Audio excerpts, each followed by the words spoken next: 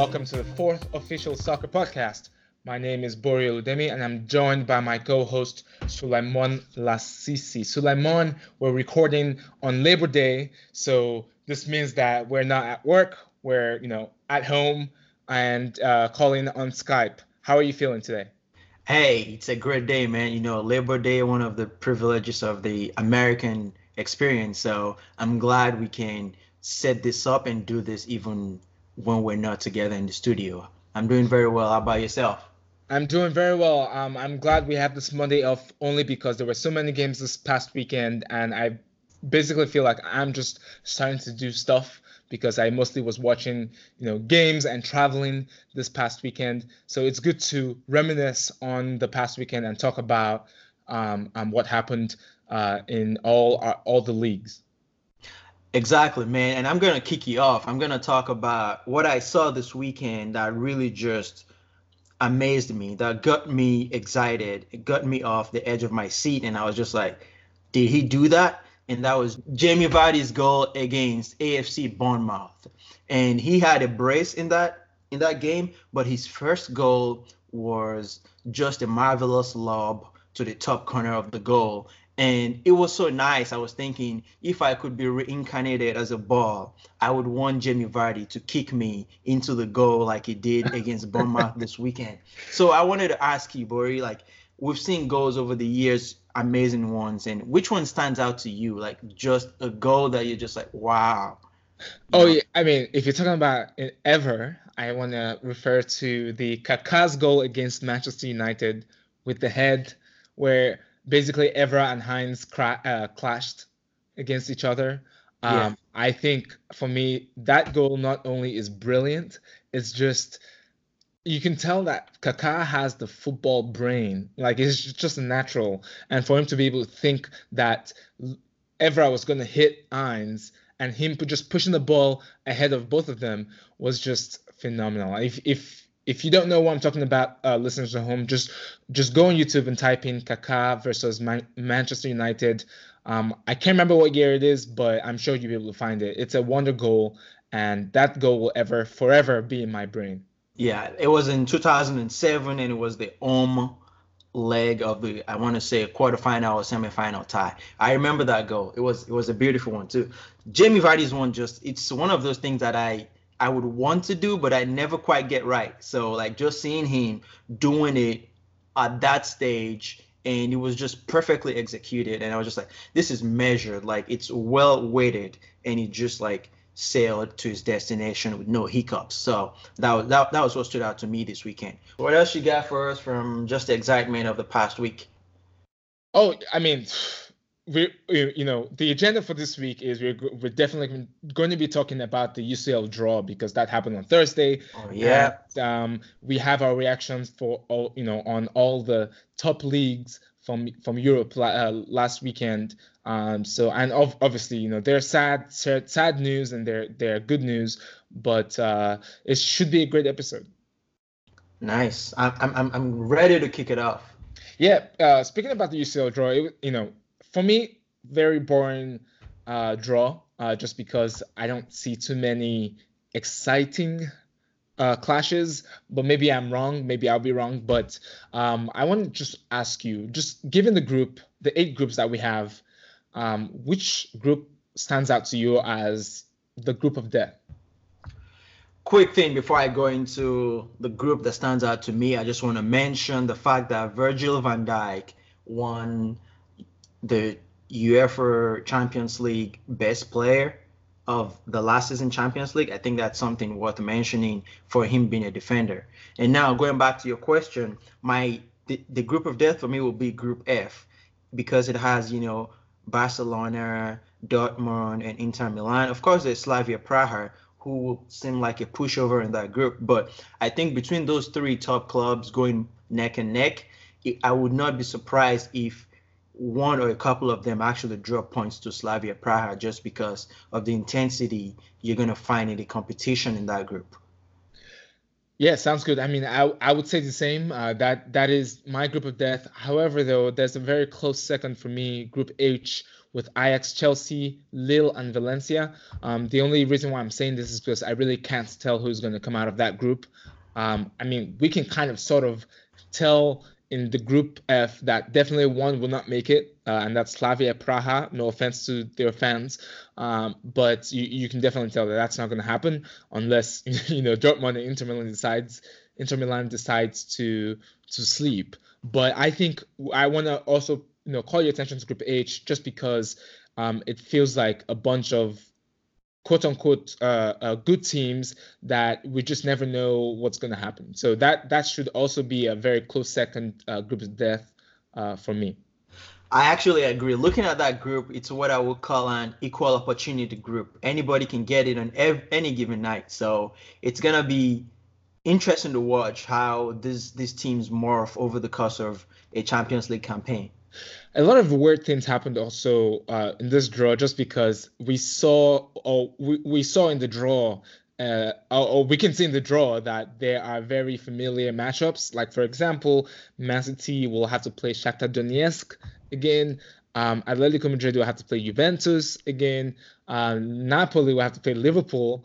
And also I think there was one more, but maybe I'm not remembering right. But it's just funny that these matchups are happening again, even though they happened, I think, last season or and also 2 seasons ago. Especially the Napoli and Liverpool one. That's a very funny one to happen over and over again. Yeah, I agree. I am not very surprised because when you look at these things, they have this pots for the seeds, and it just so happens that given the way some teams finish, they're more or less fixed to go in certain groups. So when you eliminate one string of randomness from where can Man City go? Man City will finish. They finish top. They're gonna be at a certain like pot. Then it kind of like limits how much other like permutations you can get of teams that can come Sure. to play against them. But I mean, it's surprising. Liverpool, Napoli. I mean, we're about Yeah. to see that again. All right. So are you ready for our predictions? Yeah, you go first, man. You know, I will. you're the oracle, so I you go always have first. I always have my predictions ready just because I already know from what I'm seeing here. This is a little tricky for me only because I think a few episodes ago I kind of mentioned that Barcelona will finish uh you know in the semifinals. Like they will just get out in semifinals as usual.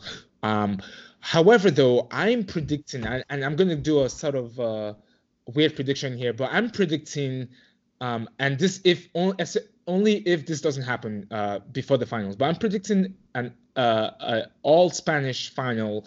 I'm predicting Barcelona plays Atletico Madrid, and to be honest, if that's the case, I think Barcelona may actually win it just because I think Messi will go crazy in that game because that's the trophy that they will want to win.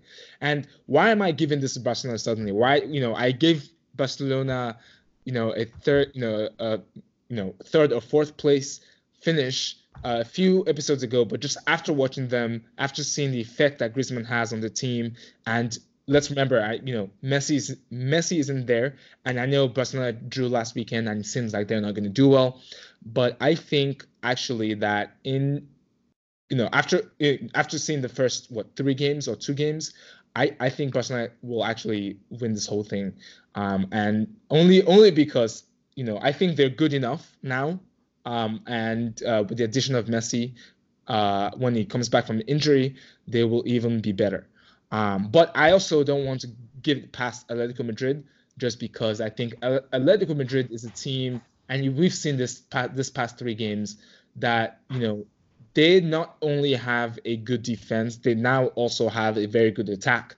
And this is something that they've been missing, especially against teams like Juventus last season, when they could not they just couldn't get past them. I think this time around it's a different story, and Atletico Madrid actually may and will, I think, get into the finals. But I will give the edge over to Barcelona. What do you think?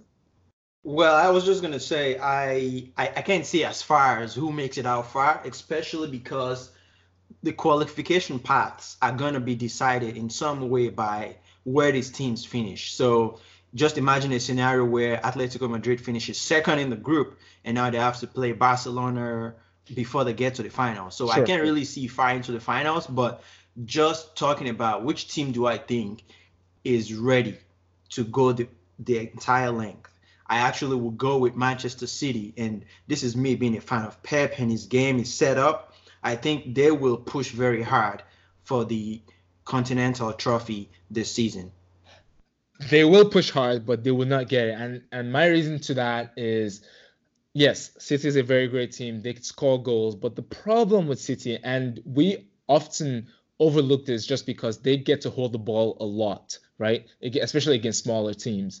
Um, the problem with City is the defense. Right now we have I think Laporte is injured, and they're going to concede a lot of goals. And against a top team like Juventus, Atletico Madrid, Liverpool, Napoli, Barcelona, Inter Milan, they're not going to be able to hold the ball as much as they do with EPL teams. So this, for me, is a very bad indication because they don't have that defense to kind of hold all these big teams. And yes, they will score. They will score probably a lot of goals, but then it will not be enough because their defense will also concede a lot of goals. That's my thoughts about City, and that's why I don't think they will get as far as as the final. I actually want to come back to this in 7, 8 months because I think completely different, especially about the defense. But the numbers would do a better justice to what our thoughts are and how things pan out. Sure. Are you ready for the rest of the European leagues? Sure, man. Let's get to it. Yeah, let's get to EPL. Funny, funny scenes this past weekend with Mane getting mad at Salah. And in case everyone missed that, again, you can just YouTube this. Just Google like Mane angry or something. But basically, Mane was angry at Salah for not passing the ball, and I kind of wanted to talk about this just because I've actually noticed this a few times. But I thought maybe the team was fine with it, and I thought Mane was fine with it. But I noticed Salah, runs in from the right side, goes in, drives in, and sometimes you have, defenders, 3, 4 defenders around him, and he still shoots to, try to score. And he scored a few of those. But what do you think? Do you think Salah is a very selfish player? Just because, I mean, for me, it was a very Mane. I think Mane was right. Like Mane was basically open, and he could have just tapped the ball towards him, and Mane would have had an empty goal and scored. But it seemed like Salah wants to go for the glory. Yeah, Mane's reaction yesterday was interesting to say the least because I've seen those decisions by Salah a number of times, and I wonder what tipped the points yesterday. What was actually the trigger that made him go off like that? I think what happened was him being substituted. After that just happening, it just felt like maybe he didn't have the coach's support, or like why am I being substituted when I'm doing everything you tell me to do, and there's a guy on the field who's not doing what we should be doing for the team. So that was what triggered his reaction. Now to go back to Salah's decision. Salah is selfish. Very selfish? No. But Salah is selfish. I would also like to say that Mane is equally as selfish. I've seen this happen with Salah not passing the ball to Mane when he should. I've seen this happen with Mane not passing the ball to Salah when he should.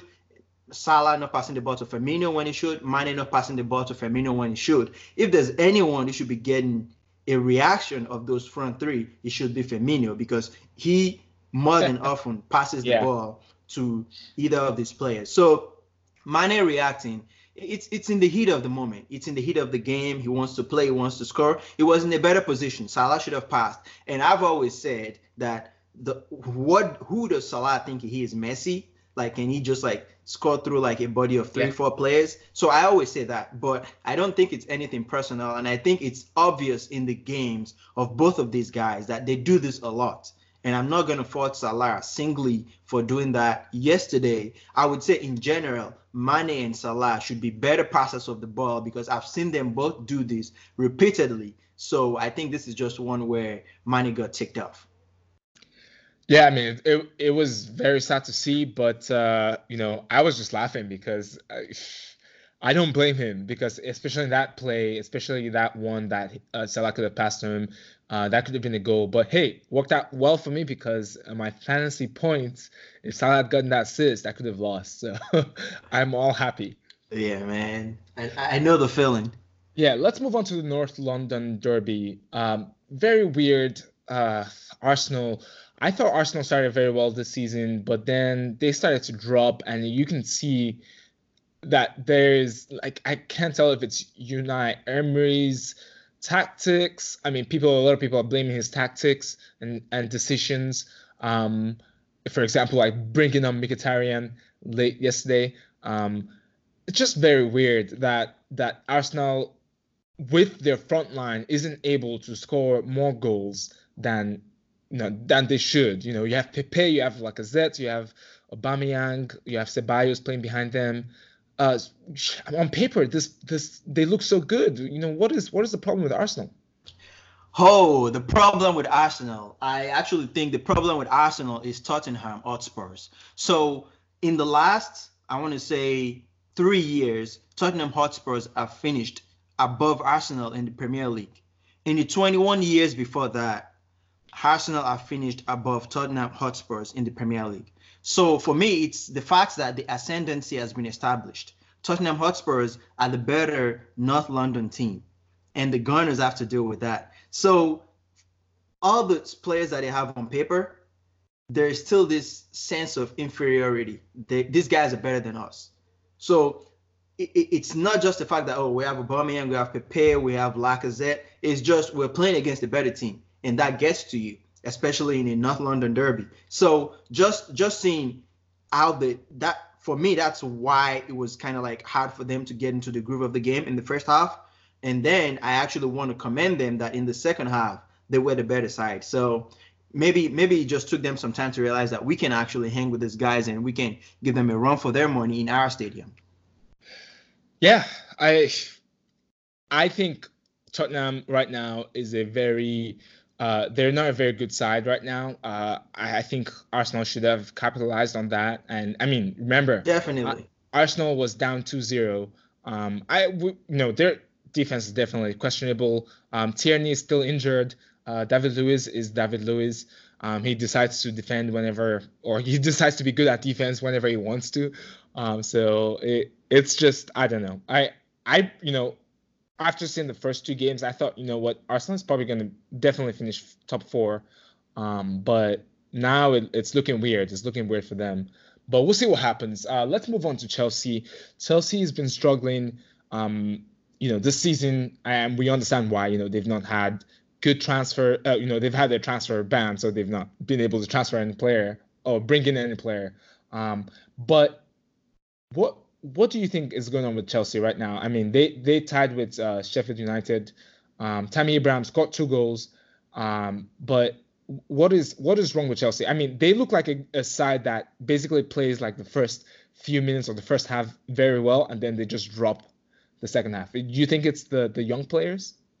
I wouldn't really say it's the young players, but I want to say it's really just playing defense, defense 101 and just getting the simple things right. They were up 2-0 at the bridge, and they let Sheffield United come back and tie the game. So for me, it's just a matter of you got to play good defense. Look at their schedule this season. They've played Manchester United, they've played Leicester City, they've played Norwich, and they've played Sheffield United, and they don't have a single clean sheet, So for me, it's just playing defense. I mean, the coach has to get whatever he has to work. I know Antonio Rudiger is just coming back from his injury, and you have Kurt Zumer, Fikayo Tomori, you have Christensen. So it's like a lot of flux in the defense, but the coach needs to get that unit working as soon as possible.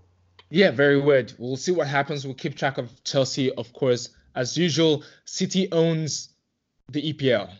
In my opinion, they won 4-0 against Brighton. Aguero is back, I think, and KDB is killing. Kevin De Bruyne is just killing. Kevin De Bruyne is back. I think that's one player that can make a difference for City in the Champions League. Again, but I still take my stand that their defense is going to be the detriment for them to win the Champions League. But it seems like City. I mean, yes, I think they tied one game, and that's why they're behind Liverpool. But I think it feels like they're going to keep winning from here on out. Yeah, so I just want to say Liverpool and City have clicked into top gear. You know, you start the season, you win 4-1 and 5-0, you tie here, you play 1-0 there. But after this weekend and going into the international break, I just get a feeling that these guys are off to the races. You know, like they're like it's catch up time now. If you want to hang with them, you can be as close as you can. And right now, who is hanging with them? It's Leicester City, right? So, and you just know that are they going to be able to keep up like through this marathon of the league? So I just think these two teams are ready to go. Yeah, cool. I think that's pretty much what we have for EPL. Haller is definitely showing why they spent that money on him for West Ham. So he scored again this past weekend. So just want to give a shout out to Haller. Do you have anything else for us about the EPL? Well, not much really. I just want to say, Daniel James of Manchester United, despite Manchester United's struggles, their malaise, I mean, you can blame that on. I personally think this is a coaching struggle for Manchester United. Is they can't seem to get the team to win, and I'm tired of the excuses. They don't have the right players. I remember when we are doing our predictions, I probably put them in fourth place or something because I feel like they have a good enough unit to go out and get results. So they're struggling. I think the coach needs to fix something there. But I want to say Daniel James has been a very good piece of business for Manchester United. I was like, who's this guy? But he has proven to me that he's quite the deal. So just want to shout out Daniel James from what I saw of him this weekend. Well, it sounds like they need Mourinho back. What? All right, let's move on to the Bundesliga. Very high scoring weekend. Bayern Munich was able to put 6 past Mainz. We had Perisic score. Coutinho played for Bayern Munich last weekend. Is there any reaction to that game? Lewandowski keeps scoring. There's not much of a reaction. I like when a team has a high scoring game and there is like not one player scoring more than one goal. It just shows you that that's a team effort. Like Bayern Munich had 6 goals and it's 6 different players scoring the 6 goals. So for me, it's a good feeling. Everyone's jolly and everyone's happy after the game, because almost more than half of the team got goals. You know what I'm saying? So that's a very, very good feeling for the Bavaria. Yeah, and surprise of the weekend, Dortmund lost to Union Berlin. Very, very strange a game. But Alcacer scored for Dortmund. But how I thought Dortmund had this. I was actually thinking maybe they're going to win this whole Bundesliga league. But with what they did this past weekend, I'm retracting my statement.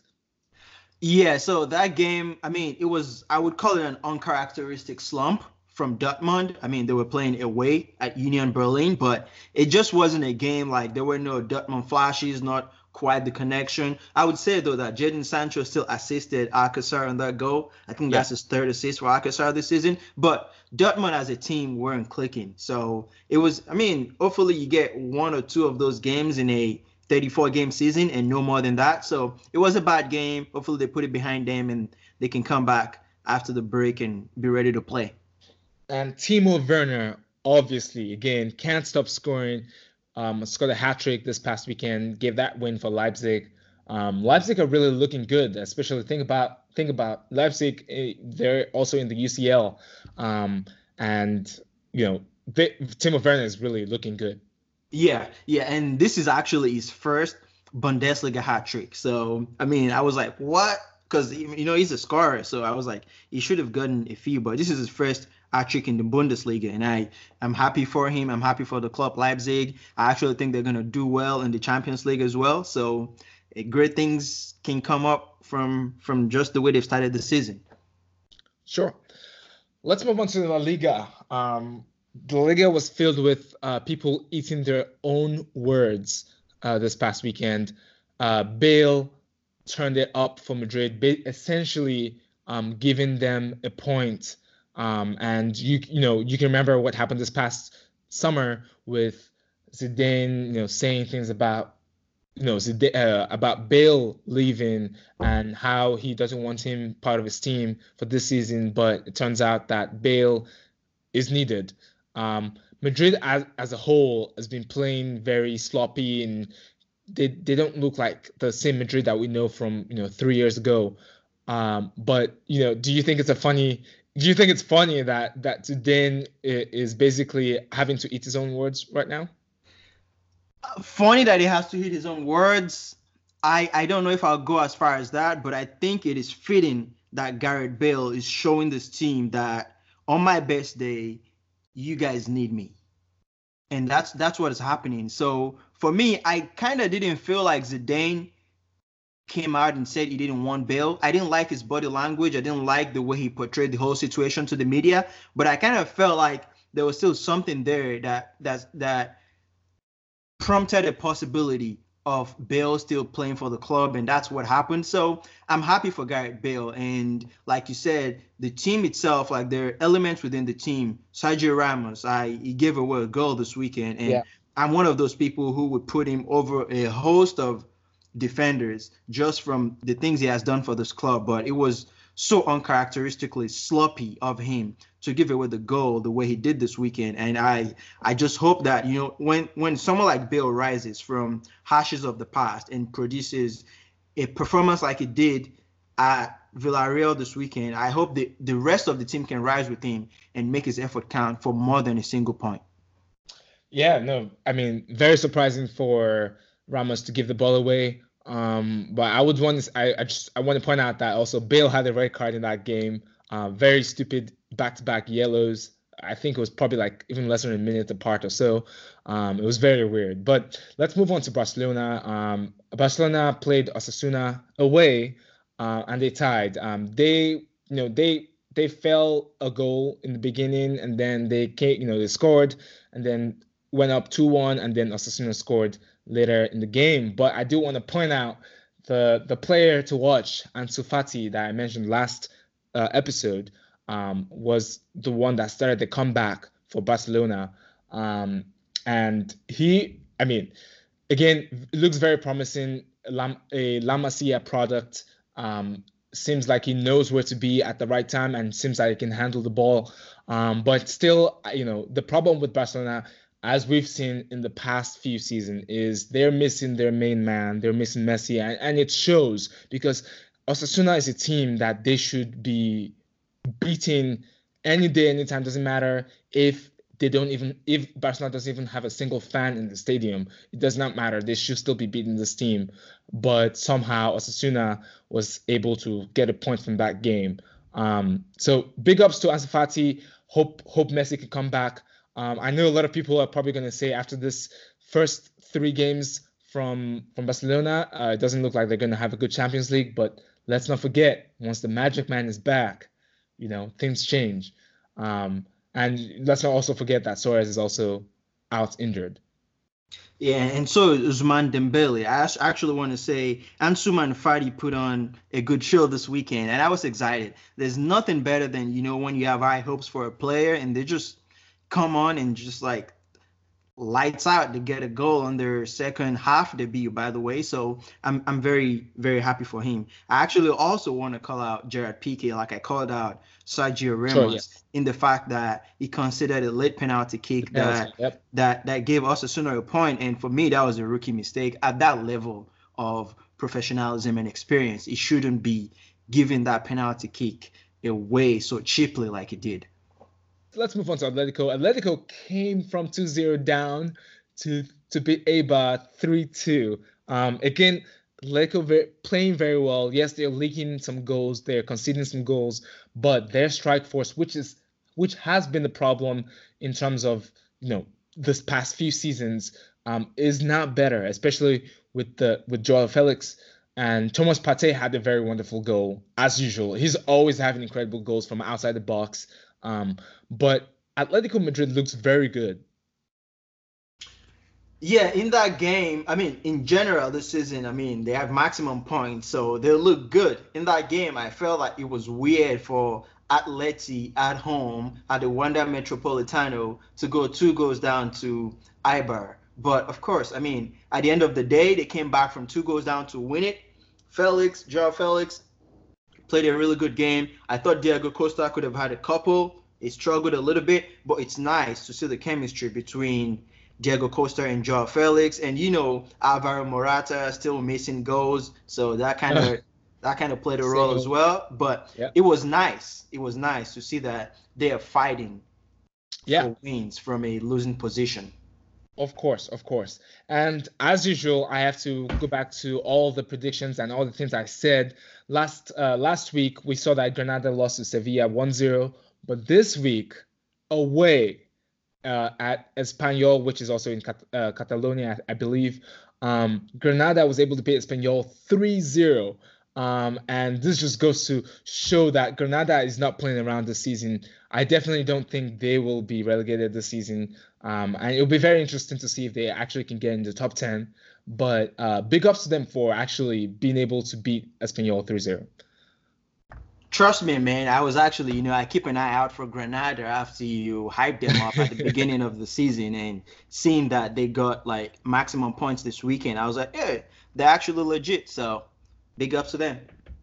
Yes, let's move on to the Serie A. Before we start this, we've talked about this a few times.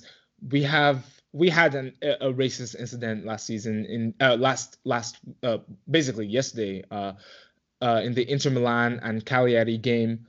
Cagliari are known for racist chants as usual. They did this against Lukaku yesterday. They did this against Kian and Matuidi last year. Sule Muntari, if you remember him, played for AC Milan. They did the year before. They've done this against Balotelli, Eto'o. Sometimes I'm just confused how the Italian Football Association think this is good media for them. I mean, we're in the age of videos and social media. We can hear the sounds, we can hear everything, and it's just so weird to me that the Italian FA has decided to not take any action against them. And I mean, sure, things are still unraveling.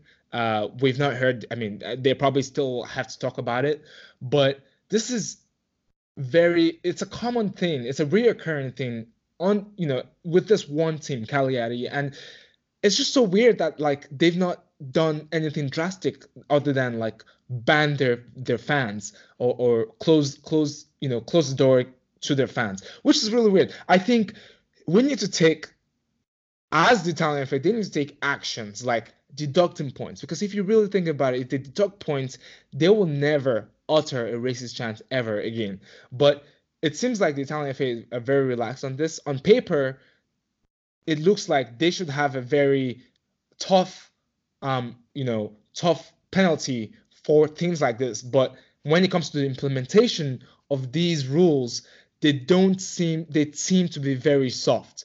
And this is really something to be honest, this was the first time I've heard the racist chants myself.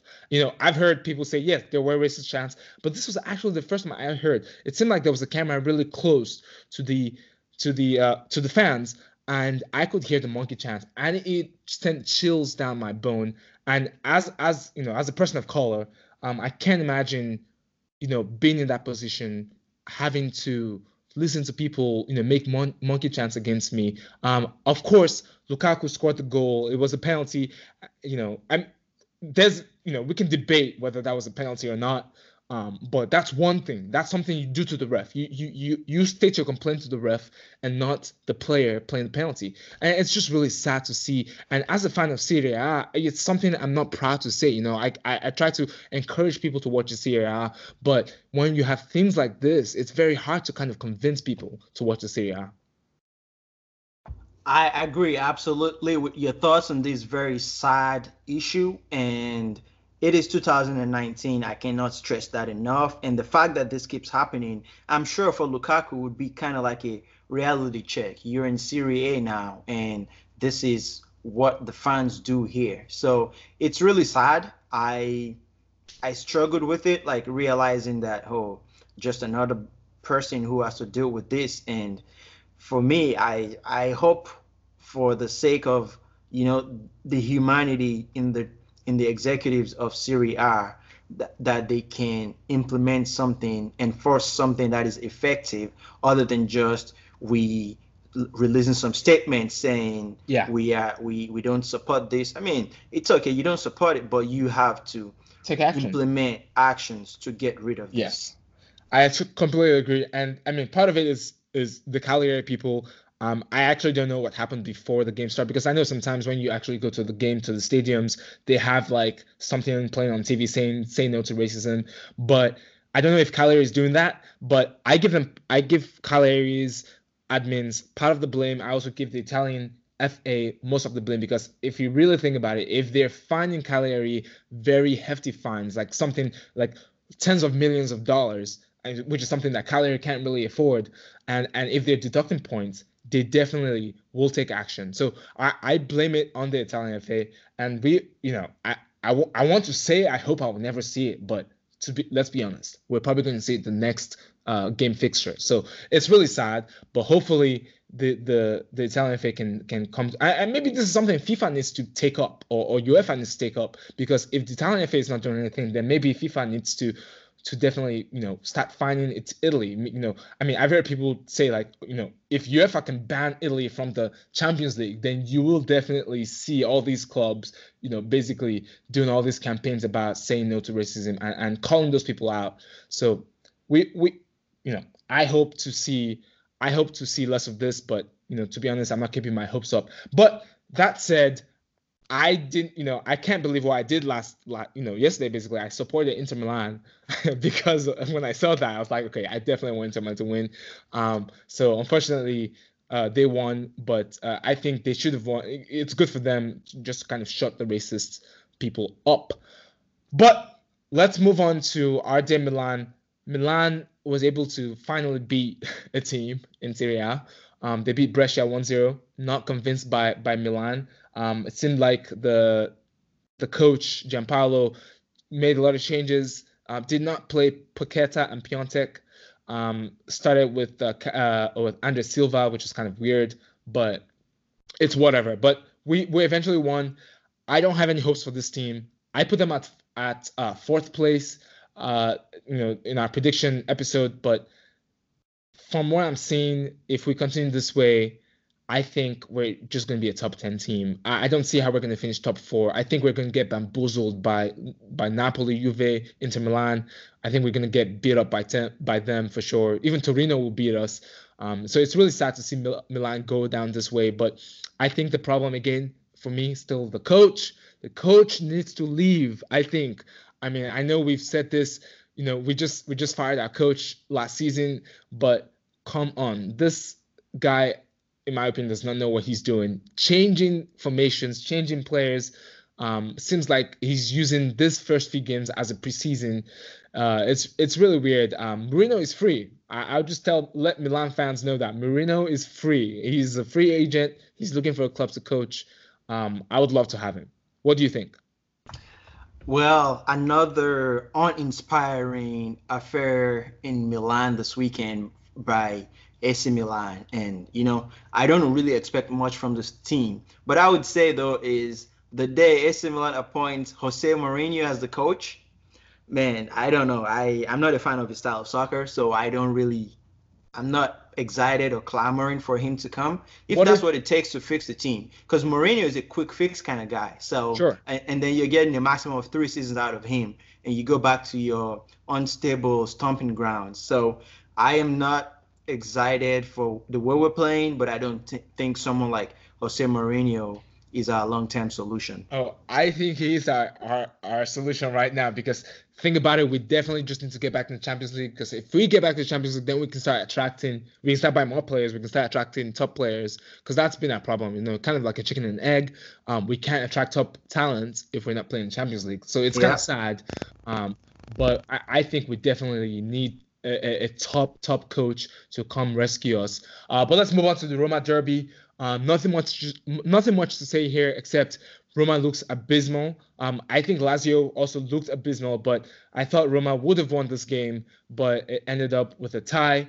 And very funny that Mkhitaryan has now been loaned to Roma. I don't know what the thinking is there. I don't know what Mkhitaryan is supposed to do, but maybe he will show us what he's capable of. Maybe he will get back to his normal self. But it seems like Roma is going to be definitely out of the top four this season, and if not careful, below top 10. But they are looking very bad. Yeah, so I would say, yeah, Lazio actually had the better stretches of the game against Roma. I mean, it's the Rome derby, the eternal city. People are playing for pride, so you get that competition, that intensity, and Lazio rose to the occasion. They should have done better than Roma. They wasted and squandered a lot of chances that got them ending up with a tie in the game. Roma, I would think, needs Mkhitaryan to create some spark, some creativity in the final third. So hopefully he helps them. But like you said, I don't see them cutting the top four. Yeah, and the biggest game of the weekend was Juve Napoli. Very good game. I actually watched the game. It was a very good game. Juve scored three goals first, 3-0. Napoli basically did a comeback, and then at the final last minute, there was a free kick that Koulibaly ended up putting in his own net. So it ended up 4-3 for Juve. But I would like to just point out one thing in this game. De Ligt looked very off the pace. It looked like just a regular player. In fact, he looked even worse than Musacchio, which is who's a defender from Milan. Especially with two of the goals, I think he was the cause for two of Napoli's goals, especially Chuck Lozano's goal, because he was supposed to track him, but ended up just just jogging backwards and completely missed him. But very good game. De Ligt again looked off the pace, and I wonder if this is going to be I can understand he was nervous. It was a very big game. It was his first start for Juve in the Serie A.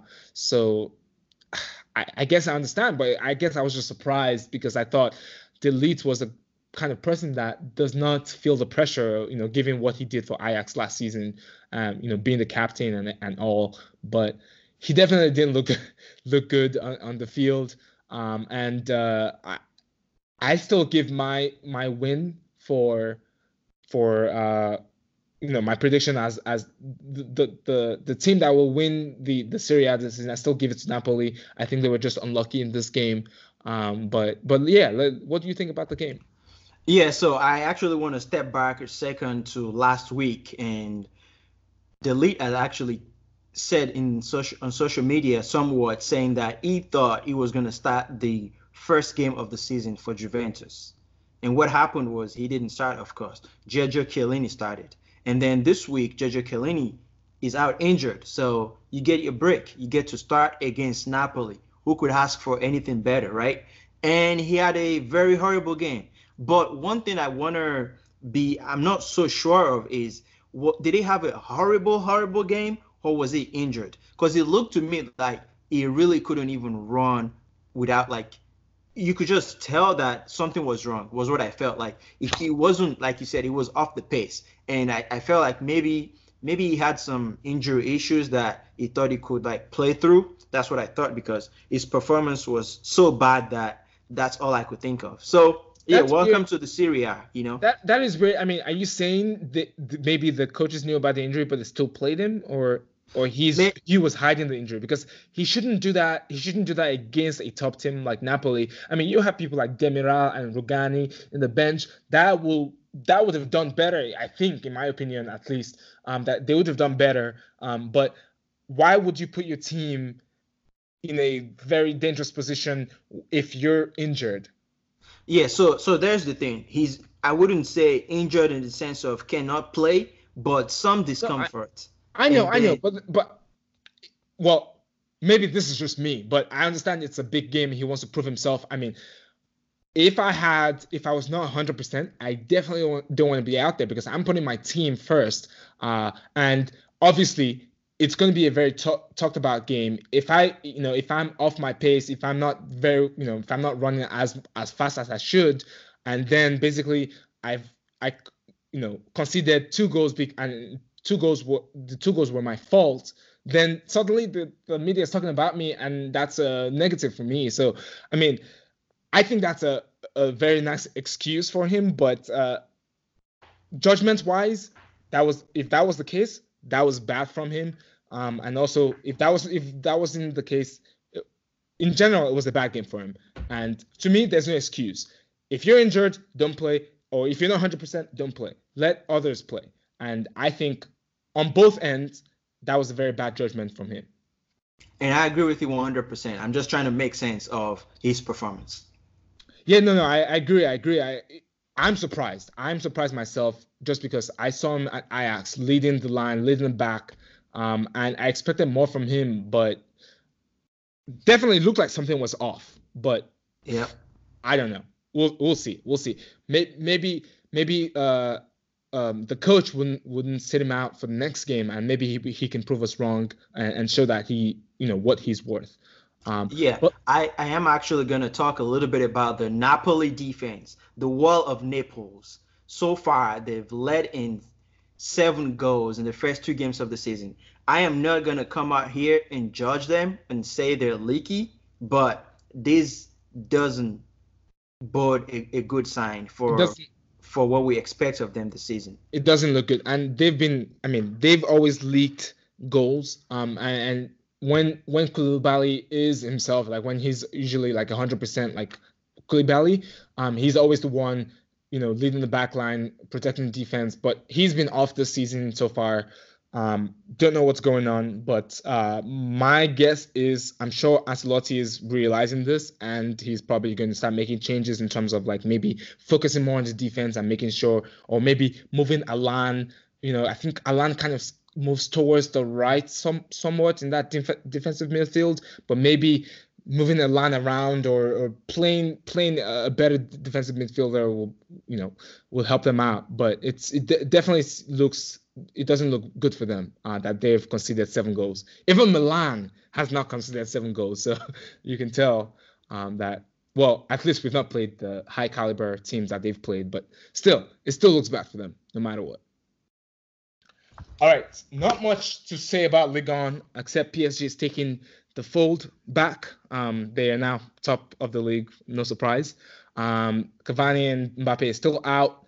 I do want to mention though that with the transfer window shutting today, looks like Neymar, at least so far from what we've heard, Neymar is going to be in PSG. Sounds like the deal fell through with Dembele saying no to a swap to PSG.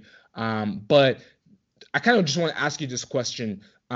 With with Neymar saying things like, the best moment was against PSG, or basically saying things against PSG to kind of try to force a move. Do you think there's a sense of awkwardness now for Neymar and PSG? A sense of awkwardness, I would say yes, a little bit, in the sense that, he didn't want to play, he wanted to leave, so there's going to be a time of adjustment.